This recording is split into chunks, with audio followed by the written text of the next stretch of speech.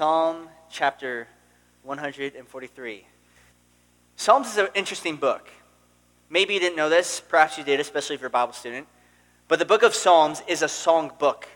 And there are different writers within this ancient text of Psalms. And so some of it is by a guy named Asaph. Some of it is by a guy named David. And this particular psalm is by King David. And what's really interesting is David writes these psalms at different stages of his life. And we know David to be a guy who had gone through some struggles. He was a guy who was just a shepherd boy, tending his sheep, guarding the sheep from lions and bears, all kinds of different things. And David was called to be a king by God, anointed to be a king. And as he was called to be a king, even though he had no relation to the current king, Saul, God was speaking directly to his heart that one day he would take the throne. And from his descendants would come the Savior of the world. Jesus Christ would come through the lineage of David. Now, what's really interesting is that King Saul was still on the throne when all this happened. Now, how would you feel if you found out that your descendants wouldn't continue to be royalty? And because Saul had sinned against the Lord, Samuel told him that the kingdom was going to be torn away from him. And so Saul the whole time was trying to keep his kingdom together. And the more he held on to his kingdom, the more it was slipping away from his fingers. And so what did he do? Many of you guys know, he started persecuting David. He would invite him over for dinner, but then he tried to spear him to death by chucking a sharp object at him at the dinner table. He would hire people to go find him. And so now David, who is an enemy of God's anointed, God's king, is running for his life. And you got to imagine that David was questioning things, wasn't he? While he's hiding in caves, homeless, friendless, abandoned, I can imagine that he's almost like thinking of, okay, whose voice do I believe in? Samuel or King Saul? Both of them are supposedly God's anointed, right? One says I'm supposed to be king, and one says that I'm supposed to die. So which voice do I listen to? And I don't know how many of you have written songs before. Anyone a musician here and tried writing a piece of poetry, music, creative people, works of art? Any of you guys out there? So for me, as a songwriter, it's not like you can just sit down and say, I will write something. Sometimes it works that way, but the best things I've done kind of happen as a byproduct of the emotion that's welling up inside of my heart. It's kind of like I've written songs where it's like I wake up at 5 a.m, and I know exactly what I'm supposed to write, like a little line, a little chorus, a melody or something, and it kind of takes a shape of its own. And I almost wonder if David, in his hiding, in his agony, just composes this song all at once, just sits down before the Lord and just writes his heart out. And so let's read a couple opening verses of the psalm and see if we can relate. It says, "Hear my prayer, O Lord," in verse 1. "Give ear to my supplications." In other words, my requests. "In your faithfulness, answer me, and in your righteousness. Do not enter into judgment with your servant, for in your sight no one living is righteous." Immediately he asks for God to answer his prayer. And I almost wonder if you find yourself in that spot too, where you came here today and you said, I will give this church thing, I will give God one last chance. Maybe you've been discouraged. Maybe you felt like God is not answering your prayers. Anyone ever feel that way? It's not like you hate God. It's not like you dislike God, dislike church. You just feel like nothing is hitting you. When you read in the morning, once in a while, or when you pray, you feel like you're talking to a wall. And so you start wondering, is God even listening? Is God even really out there? Especially when you compare it to all the other religions of the world. I mean, there's over 2,000 different religions. How do we know that we have the right one? How can we be so sure? How can we be so confident when there's Muslims that are just as confident as you and I? There are Mormons, Jehovah's Witnesses, people that say that they're Christians. They're just as convinced as you and I, and they seem to have some kind of experience with God. There will be people, you can go on YouTube and search up these testimonials of a person who's a Mormon, a person who has found enlightenment, a person who's a Buddhist, and you'll see these different people, how they found enlightenment or whatever, and it could sound like what we have. How do we know that what we have is right, especially against the backdrop of the times that you're speaking and it seems like God's not listening, and the times that it feels like God isn't saying anything back? David felt this way. And I appreciate Psalms like this, where he says, Lord, I want you to answer me. Have you ever prayed that? Lord, I need you to answer me. I came in this building, and this might be the last time I stop in. This might be the last time I open up the Bible. This might be the last time I go to church, because you've just been so discouraged. Imagine David just feeling the weight, even if you're not a Christian, okay? Historical figure David. Really happened. Really, there was a person named Saul, and he really wanted to kill David. He was in this place of questioning. Is God really listening? And on top of that, what David recognized is, especially, not because he doubted that God was real, but doubted, perhaps, that God would listen because of how wicked he was. You see, David recognized something. That, he said later on, if I regard iniquity in my heart, the Lord will not hear me.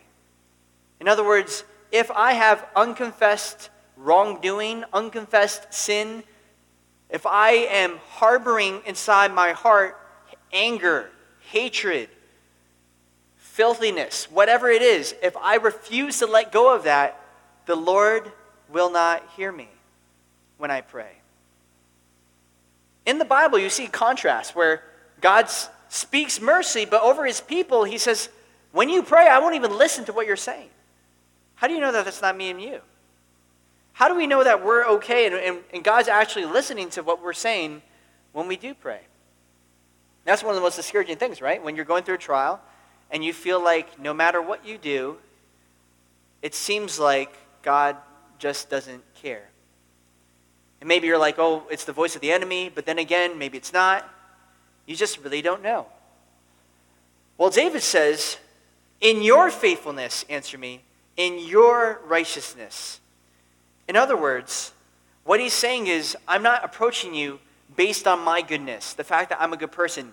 I'm approaching you because I know for a fact that you are a good God.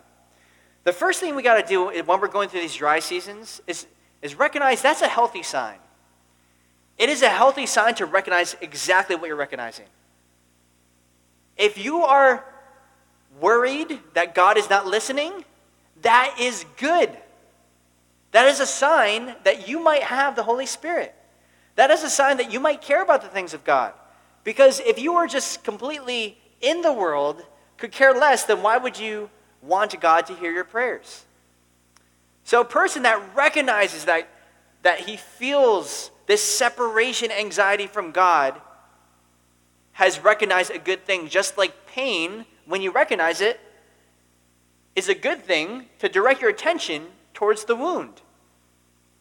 I stubbed my toe yesterday, and it started bleeding.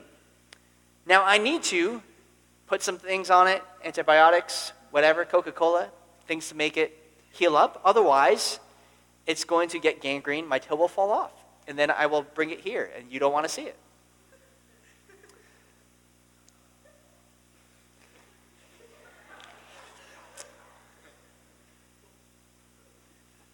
The first thing that we have to recognize is that it's a good sign when there's pain. There's a good sign when you recognize that you are separated from the Lord. But then what? What do you do after that? Well, recognize that God is a good God. You have to rationalize from the foundations first. Okay, does God exist? look up at the sky, all right, probably good chances that God exists. This didn't just, what's the alternative? Everything just exploded into existence. I don't think so. If God chose to create, then he's a personal God. Why? Because he had to make a willful decision to make you and I. And not just any just work of art, not just inanimate objects, but living human souls. People do that for reasons, right? When you create a work of art, you do that for a reason. If you compose a song, you compose a piece of art, it means something to you. It's a personal reason. God, if he created you for a purpose. And then we have to ask ourselves, what is that purpose? Where does good come from? Where does evil come from? All these questions. Once you rationalize that, you realize, okay, there has to be something out there called goodness. There has to be a good God out there. Otherwise, goodness and evil is just a human invention, and we're just silly for even asking those questions. But I don't say that to go deep on you. I say that because you can always go back to the foundations of what it is that you believe. And David does that very thing. He says, I know that you're good. He'll say that later on in this chapter. So if God is good, the question is there sin in my life that I need to confess? Tonight, I'm going to give you some diagnostic questions to determine how to be revived and hear a fresh word from the Lord. Diagnostic questions. And the first one is there sin I need to confess? We talked about how David noticed that if he keeps sin in his heart, God's not going to hear his prayers. In the Bible, in 1 Samuel, there was the priest Eli who had wicked sons that he did not punish and he did not deal with. These sons were so wicked that when people brought the sacrifices into the temple, that they would sleep with some of these ladies that would come in to offer the sacrifices. And they would take whatever it is and they would eat of it, they would feast on it as if it was their sacrifice. And so people that were coming to meet with God instead were engaging in sin because there were people in the way between the people and God. And so God took this very seriously and was judging Eli. And in fact, we see in the opening verse of chapter 3 of 1 Samuel, it says, the word of the Lord was rare in those days. There was no widespread revelation. And so it could be possible that there are things that we are not willing to give up that are keeping us from hearing that fresh word from the Lord. Why? Because God is saying something to you, and we refuse to listen. If you're a person that's sleeping around, and you're wondering why God hasn't said anything, it's because he has said something to you, and you just don't want to listen. It's that he's told you to abstain from sexual immorality. Not because he hates you, but he needs to discipline you, and he needs to punish you so that you see the end of your sin, the ends of your ways. And people in the next 10 years or so, if they haven't already, are going to recognize the consequences of living just completely giving yourself to so many different people. To be able to say, you know what, I don't care who I sleep with. I don't care who it is. I don't care if they love me or not. I'm just going to let them use my body. The consequences of that are far greater than people realize. Because sin in the moment is pleasurable, but its end is the way of death. There are always consequences to evil actions and things that are sinful. And people don't think about that. When I was younger, I would often do physical exercise without ever stretching. I never stretch. And now I'm suffering the consequences of never stretching. I messed up my knee the other week. I can't flex my fingers. When I try to play piano, they're so stiff and I feel things in my back, and I'm just like an old man at 27 years old. There are consequences to not taking the proper actions. And because God loves you, he doesn't want you to think what you're doing is okay. He wants you to come to the end of your sin so that you can repent and have that fellowship with him once again.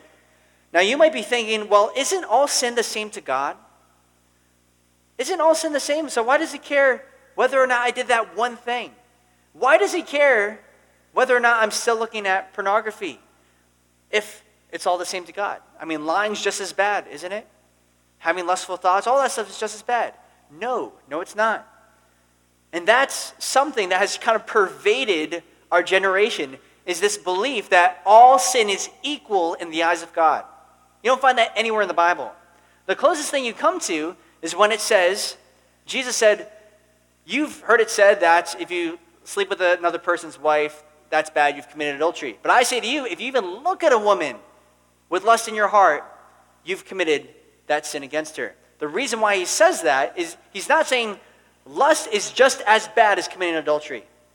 What he's saying is that is the root of all these sins. So that being said, we have to ask ourselves, is there a root? Is there something that we're not dealing with that we need to confess? The second diagnostic question is, am I putting myself in a position where I can hear him? Am I putting myself in a position where I can hear him? Imagine you're about to call somebody, and as you do, you put them on speakerphone. As soon as they answer, you leave the room, go to a different room, and try to talk to them. What's going to happen? Nothing. Because you haven't put yourself in a position where you can hear what they're saying. And we could do the same thing if you borrow that analogy with God. Say, I don't know what he's saying to me. Well, have you actually put yourself in a position where you can listen to what God is going to speak to your heart?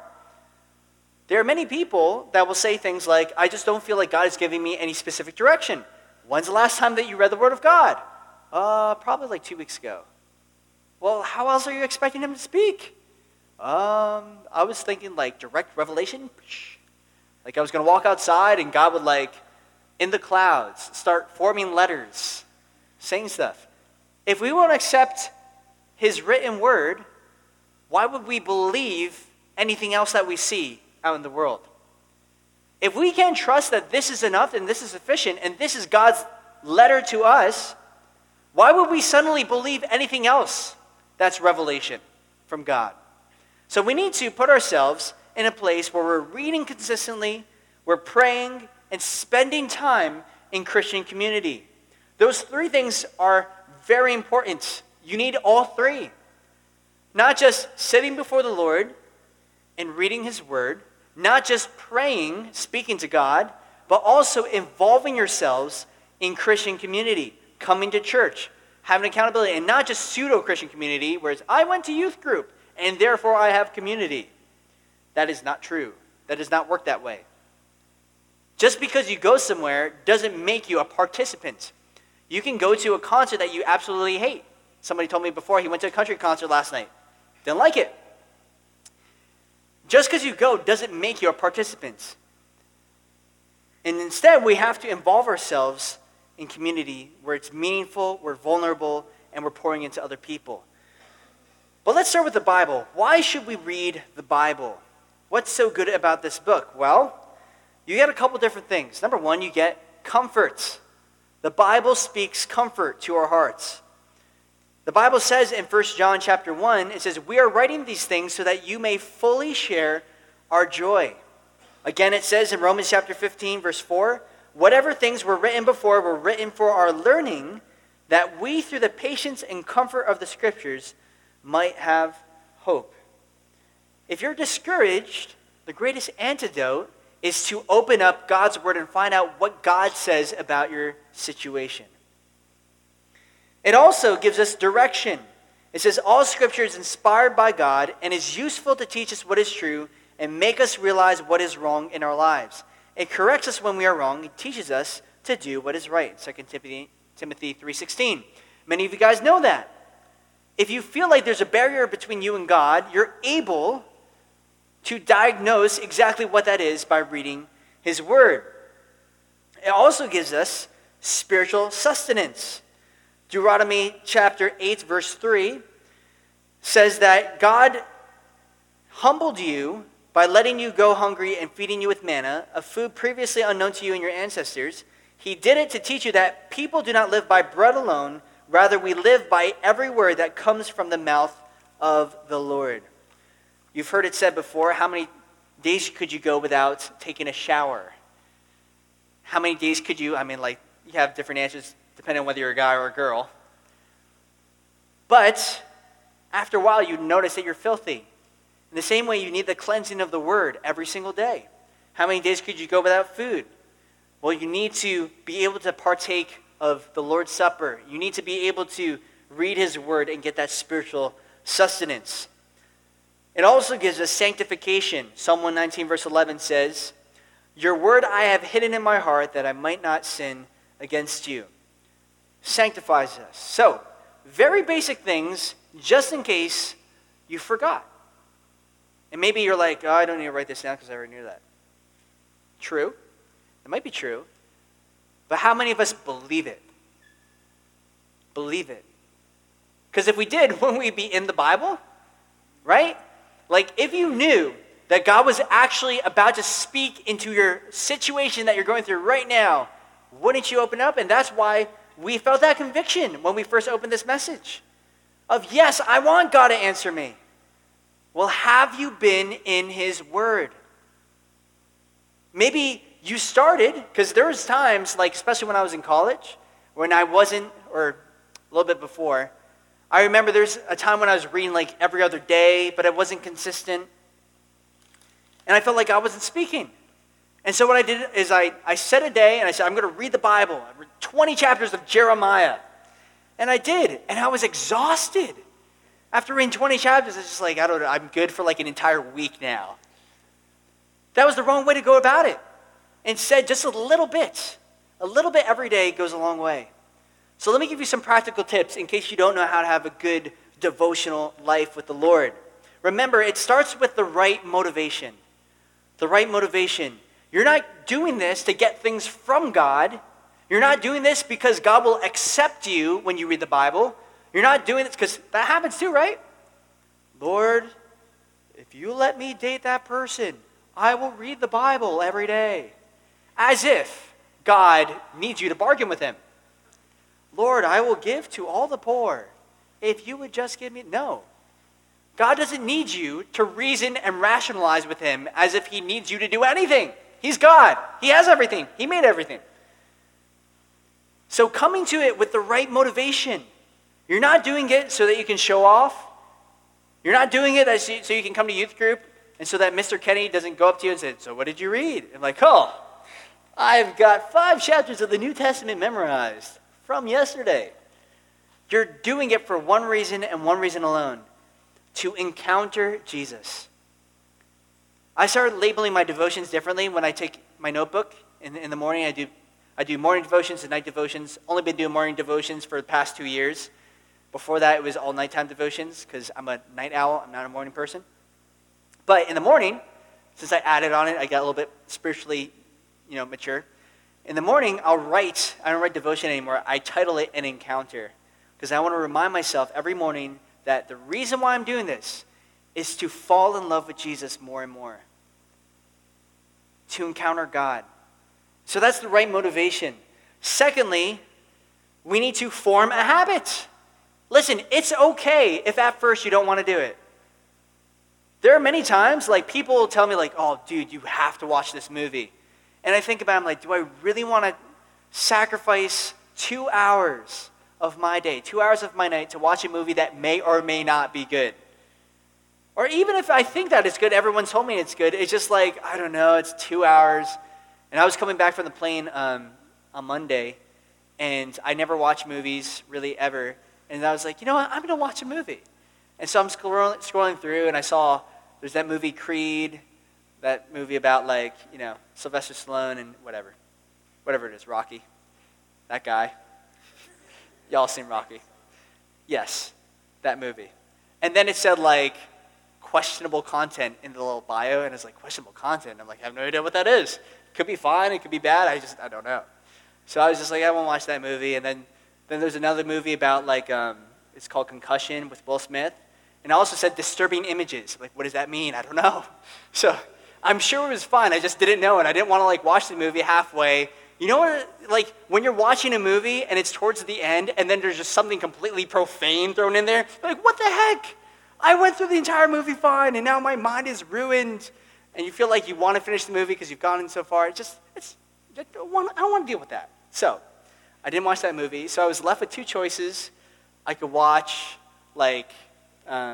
Toy Story again, because that's safe, hopefully. If I remember, I think that's safe. And then Pan, it's like a new Peter Pan movie. I watched Pan, terrible, absolutely terrible. I wasted an hour and 43 minutes of my life. Like, I was a half hour into the movie, and I really just wanted to give up. I was just like, but I was like, I don't know. I gave it a try, and I was scarred. So, the point being, I don't even know, like, they were friends. Hook and Pam were friends the entire movie. It doesn't even make sense. So, the point is, there might be times that you approach the Bible and you don't feel like doing it. You don't feel like reading. And that's okay, but are you going to start small to build a habit? Because as you do, your affections grow as well. So choose a consistent time and choose a consistent location. Those two things are really, really important. Consistent time, consistent location. And let me tell you right now, everyone look up here, this is really important. You're about to go into summer and you are fooled into believing that it's going to be easier to do your devotions because you don't have school. That is a lie. Absolute lie. Tell me how I know. Because I've seen it happen before in my own life. Oh, you wake up, you sleep in, like you wake up 11 o'clock, noon, and then you're like, well, I have all day to read my Bible. And then it's midnight or 1 o'clock in the morning. You're like, well, I'll do it tomorrow morning because I slept in today. And you do the same thing tomorrow. So it's really important that just as you'd set a time to hang out with your friends, you set an appointment with you and God. Block out 15 minutes. Block out 5 minutes. Whatever it takes. And when you read, don't read like, I'm going to read 5 chapters, 10 chapters. Just say, I want to read until I get something out of it. Make that your goal. You should do something. Read 1 chapter a day. I read 1 chapter a day of the Bible. That's it for about 7 to 8 years. And that seemed to do something in me, okay? We believe in the Word of God. We believe that it's sufficient. We believe it's powerful. I believe God would rather us read 1 chapter and walk away with something than read 5 chapters and not understand anything. So be consistent in your time and location. Location is important too, because what I've noticed is if I have a specific chair, if I have a specific room that I meet with God, it's like I can focus solely on that and I'm removed from all those distractions. One of the hardest things for me to do is to sit in front of my computer and read my devotions. So I stopped doing that. Why? Because since I make music and stuff, I have to my right a piano. In front of me, I have speakers, my computer, and it's just as easy to go on Facebook or pull up my music program and start writing stuff. That's what it's designed for. It's my workspace to write music. So what I do is I go on the other side of the room and I'll sit on my bed or I'll sit on a couch or something and I'll make that the place where I meet with the Lord. So if you do that, it just helps you be not distracted. Same thing with your cell phone. Take your cell phone, put it away. Your friends will not miss you for 5 minutes. If it's me, though, make sure that the ringer goes through because it's probably important. I'm just kidding. Also, you want to have a plan. Have a plan. It is Pastor Andy Dean that once said, if you don't have a plan, you plan to fail. He actually wrote a book on this, Learn to Study the Bible in 40 Different Ways. You can pick that book up at the bookstore. Great book, and it's great and give you all different kinds of plans and methods in order to study the Bible and make it enjoyable. And you don't want to just have a plan, but change it up often. So that way you're kind of exercising those spiritual muscles in different ways and shocking them so that you are not getting used to it. You also want to keep a journal, if possible. How are you expected to remember things that God says to you if you don't write them down? Really important that you're keeping a journal because then it forces you to think, okay, what is God speaking to my heart? So I've kept a journal for, I think I started it 2011. I think it was August 2011, or no, it was 2010, had to be. August 2010 till now, I've journaled every single day. Just kind of what happened throughout the day, one verse from what I read that evening, and then a short little one-sentence application, and then a little prayer request underneath. Done that every day, and it is one of the most valuable things I've ever done. And it's just a way of life for me now. And because I've done that, literally, like, I can go back and see answered prayers. I still to this day can look back at the time that Andy asked me to take over youth ministry, and I wrote like in the prayer request, like, I don't know, should I do it, should I not do it? Like, that's exciting. You know, like praying for some of you guys, I'll write some of those things down, and I get to see what happened afterwards. So if you just want to be blessed, start keeping a journal. And although it might be troublesome in the beginning, you'll get used to it, and you'll be blessed. Someone once said, I don't know who said it because I found this quote a billion different places. Daily devotions are about progress more than perfection. When we wait for perfect circumstances to have quality time with the Lord, they rarely occur. So don't wait for the perfect circumstance. Don't wait for the perfect time.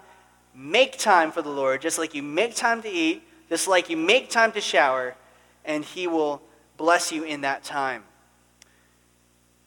Also, don't forget to pray. That's really important. And here's why. A lot of us, actually, I made this mistake of making prayer like it's a separate thing from devotional time with the Lord and reading the Bible. And so because of that, it's like, read the Bible for 30 minutes, pray for 30 minutes, or read the Bible for whatever and pray for whatever. Instead, it's okay to have a conversation with the Lord. So be reading the Bible, and as you're reading, you are praying. You're starting off by saying, Lord, I want you to speak to me. And as you're reading, you're thanking the Lord for whatever he's showing you. It's okay for, as people come to your mind, you start praying for those people. As situations pop into your mind, you're praying in the moment. You're praying without ceasing. But make that an active element, because sometimes we feel like God isn't answering, but have we really sat before him and even asked him the question?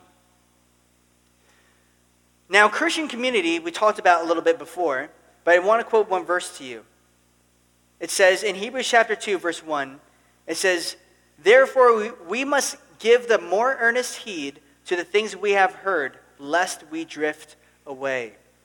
It is so important because it's so easy for us to wander, be distracted. The things of this life just pull at us. And you guys have felt it.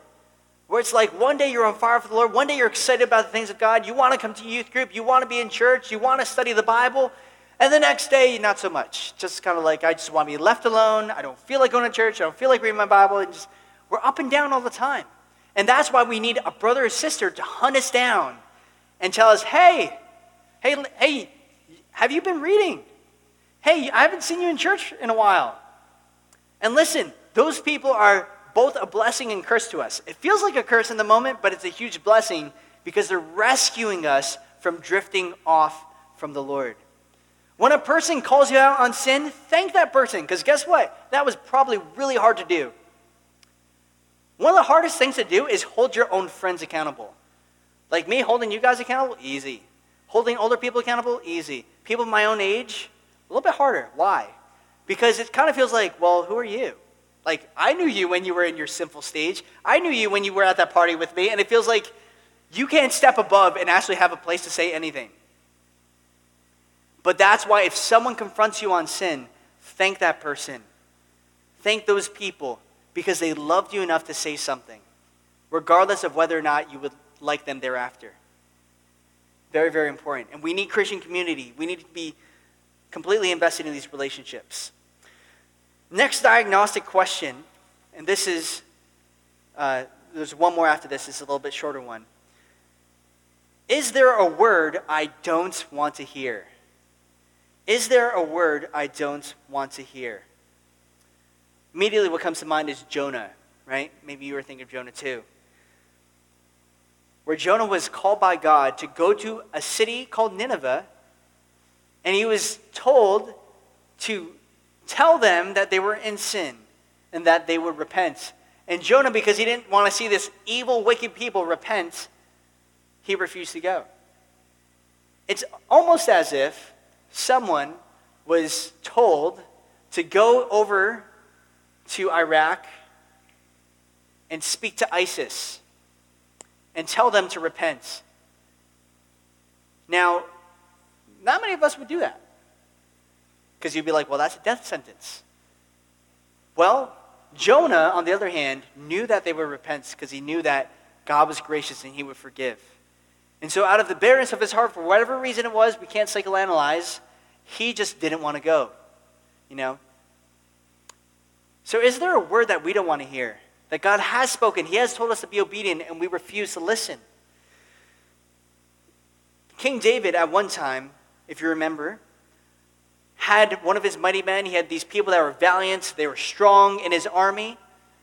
And one of them, Uriah, he coveted his wife. And he saw her on a rooftop. And then he wanted her for himself. And so his plan was to kill the husband, which was one of his strongest people in his army, so that he could sleep with his wife. And as he did, there was a prophet Nathan that came up to David and said, hey, David, I got a question. There's a guy who had so many lambs, so many sheep. He had so many in his flock. And then there's this one guy who had just one little lamb. And then he robbed the lamb, killed the dude, and brought him over into his pasture. What would you say about that guy? And David says, oh, that guy should be hanged. Right, I don't think he killed the guy, but that guy should be killed. That person should be punished, thrown in prison. And Nathan said, you are that man. Sometimes there's a word that we don't want to hear, that God's speaking directly to our heart, and we're just so stuck in our ways, we're so lost in our sin, that we refuse to listen. Sometimes, pay attention now, the accusation that we get the most defensive about. Everyone look up here. Sometimes the accusation you get most defensive about is the one that you need to hear the most. When you sense yourself getting in defense mode, you have an anger problem. No, I don't. When that happens, careful, because you might be that man. When someone calls you a liar, when someone calls you a cheat, you say, oh, I would never do that. I would never be like that person. Watch out, because you might be that person. We need to instead have a heart that's vulnerable before the Lord, where we're constantly checking our heart, saying, Lord, is there any wicked way in me? Is there anything I haven't repented of? Is there any unconfessed sin in my life? Because I don't want to break fellowship with you, and I don't want to be lost. I don't want to drift away. Finally, the last diagnostic question. Is there a word I don't believe? Is there a word I don't believe? Let's go through the rest of the psalm. Just read it. And as we do, kind of with some of the lessons that we've pulled from this study so far, let's read it and see if the Lord speaks directly to our heart. It says in verse 3, for the enemy has persecuted my soul. He has crushed my life to the ground. He has made me dwell in darkness like those who have long been dead. Therefore my spirit is overwhelmed within me. My heart within me is distressed. He says then in verse 5, I remember the days of old. I meditate on all your works. I muse on the work of your hands. I spread out my hands to you. My soul longs for you like a thirsty land. And so David, as he's persecuted, as he's feeling completely oppressed, he tells himself, he remembers how good God is. And because of God's goodness, he reflects on it. He stretches out his hands and he wants more. Is there a time that God's been good to you? Is there any time at all that God has, at some point, revealed himself to you? Was it on a retreat? Was it a time that you were alone with the Lord? I have some of the best times of my life were times that I was just I would go off, I went hiking by myself, drove 2 hours, prayed the whole way, went hiking by myself in the mountains, and just there's nobody for a mile in any distance. Open up my Bible on a cliff and just read out loud. Some of the best times I've ever had in my life. Not at a concert, those have been great. Not playing shows, those have been great. Some of the best times of my life was when God spoke to my heart. When God revealed himself to me. And some of the best times, conversations with people about Jesus. Sitting, I'll be able to sit down with someone like Mr. Duquesne. We'll sit down, we'll just chat about Jesus. We both leave just with this cheesy smile on our face. I became one of those people, one of those Jesus freaks. One of those people that are just what's wrong with this guy? Some of the best times spent with the Lord. Do you have a time like that? Because it's in the moment where you feel persecuted, you're in suffering, that you need to remind yourself of God's goodness the most. Verse 7, Answer me speedily, O Lord. My spirit fails. Do not hide your face from me, lest I be like those who go down into the pit. What he's basically saying is, Lord, if you don't show up, I have nothing else left. That's very contrary to the world this day, isn't it? In the world, people have all their other options. Well, Lord, if you don't show up, I'm going to chase after that person. If you don't show up, I'm going to pursue that career. But the person who recognizes that only God has the words of eternal life will say, where else can I go? Jesus, when he was speaking about his body, he was talking about, communion. He was saying that you have to eat my flesh and drink my blood, and people took it literally. And people to this day actually take it literally, especially in some denominations, which is strange to me. But Jesus said that, and then people are like, this is weird. Like, I'm not following Jesus. He's talking about, cannibalism. And then so they leave offended. And Jesus was just purposely doing that to weed out the people that were only in it for free food and wanted to see his miracles. And then when he sees Peter, he says, are you going to leave too? Peter says, where else can I go? Only you have the words of eternal life. Oh, to be that person. To be that person where you've spent all of your time, all of your energy pursuing the Lord, so that if it's true that God doesn't exist, if it's true that Jesus isn't God, you got nothing left. Like Paul said, if the resurrection isn't true, we above all men are the most to be pitied. He says in verse 9, cause me to hear your loving kindness, or 8, cause me to hear your loving kindness in the morning, for in you do I trust. Cause me to know the way in which I should walk, for I lift up my soul to you. Deliver me, O my Lord, from my enemies. In you I take shelter. Teach me to do your will, for you are my God. Your spirit is good. Lead me in the land of uprightness. So he asked for guidance, cause me to know the way in which I should walk, and ask for obedience, saying that you are my God, not my friend, not the person I hang out with, but you are the one I worship. Lastly, he concludes in 2 verses 11. It says, revive me, O Lord, for your name's sake. For your righteousness' sake, bring my soul out of trouble. In your mercy, cut off my enemies and destroy all those who afflict my soul, for I am your servant. In this last part, what he's saying is, he ends the psalm by saying, believing that God will in fact deliver him. He has faith, trusting it, as we're counting. And maybe this happened to you too, and if not, this is what you can do. As you feel like God isn't speaking to your heart, as you feel like God is distant, and you start reminding yourself of God's goodness, suddenly you have faith. Suddenly you can believe that if God was faithful in the past, he's going to show up again. If there was that one time that I know beyond a shadow of a doubt that God spoke to me, I know that he can still speak to me today. But now the question is there sin in my life? Are there things I need to deal with? Or is it that I simply need to believe the word that he has already spoken? The last diagnostic question is there a word that you don't believe? Let's imagine Abraham. I can't imagine what this is like. Abraham, when he's hanging out with his boy Isaac, is told that Isaac is the promised child, He was told at 100 years old he was going to have a baby, and his wife laughed, that's hilarious. 100 years old, I'm going to have a baby? Yeah, okay. And then the angel's like, why do you laugh? Why is that funny? Why didn't you believe what he's saying? Is it that impossible for God? Is anything too hard for the Lord? And some of us kind of feel that way, right? Oh, if that happened to me, that'd be hilarious. What to you would be the most hilarious thing for God to do in your life? It might be the case that God wants to do that. And so Abraham has this golden child. Not really golden, but you know what I'm saying. And then God tells him to do something strange. He says, I want you to kill your son. Now, what do you do with that? Did I hear that from the Lord? Is that really God? I don't know. He told me to do something that he himself doesn't believe I should do.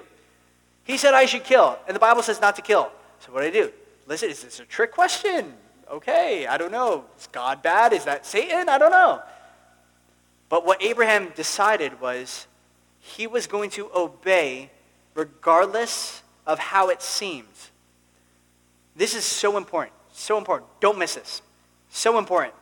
Because this is one of the things, this is one of the principles that causes so many people to fall into sin. Two things.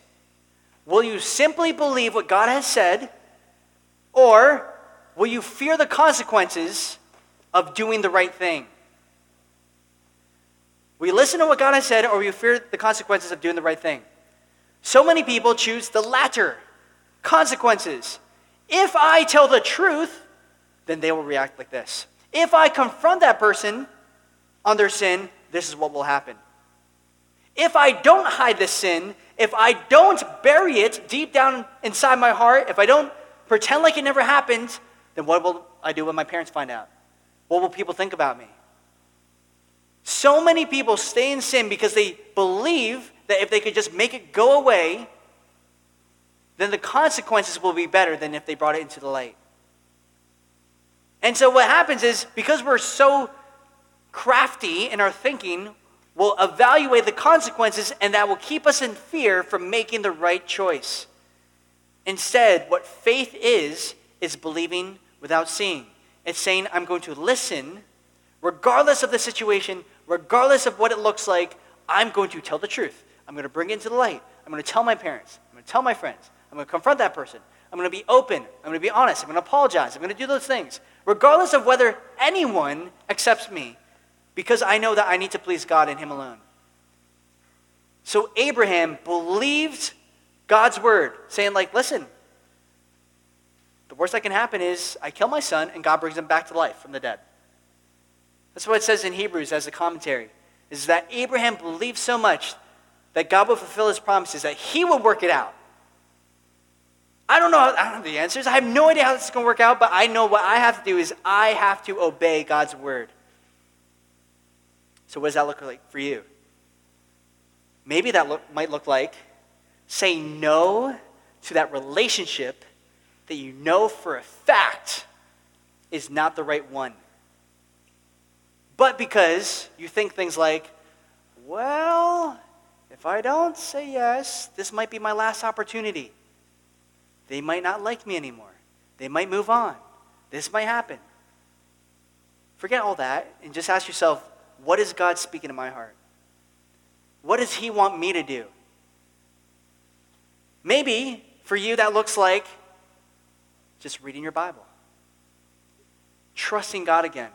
Saying, you know what? I will start opening up the scriptures every single day, regardless of how I feel. I'm going to make that commitment. I'm going to start praying for my enemies, praying for different situations, regardless of how I feel, regardless of what it looks like. I'm going to start having open conversations with my parents, regardless of what that looks like, regardless of how it feels, regardless of whether or not they've hurt you. You know what that looks like? I'm going to start trusting that friend who used to gossip about me, who backstabbed me, regardless of whether or not they do it again. Why? Because if your brother sins against you 7 times, you got to forgive them 7 times, or 70 times 7, still that many times. 144 times, you forgive him. Why? Because God forgave you, and He loves you, and He's good, and He's faithful. And regardless of whether or not we even are following Him 100% all the time, He's still going to show up, and He's going to correct you, discipline you, so that you are brought back into the fold, and you're brought back into His loving arms. The question is, are you willing to sit before Him? Are you willing to wait on Him? So many of us are like a child in a supermarket. We're calling out for our parents, calling out when we're lost. You know, that ever happened? You're lost in a supermarket and you're just like, I don't know where my parents are. Imagine a child just frantic. Like, where are my parents? Only to find that their mom and dad was right around the corner. And so many of us are feeling like we've lost sight of God when God is right around you. And all you have to do is put yourself in a position where you can hear Him.